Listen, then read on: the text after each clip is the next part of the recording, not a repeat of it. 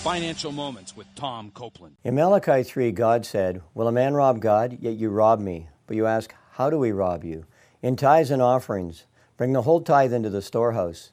Test me in this, says the Lord Almighty, and see if I will not throw open the floodgates of heaven and pour out so much blessing that you do not have enough room for it." Today we are not under Mosaic law. However, in principle, Christ indirectly affirmed the concept of tithing in Matthew 23:23.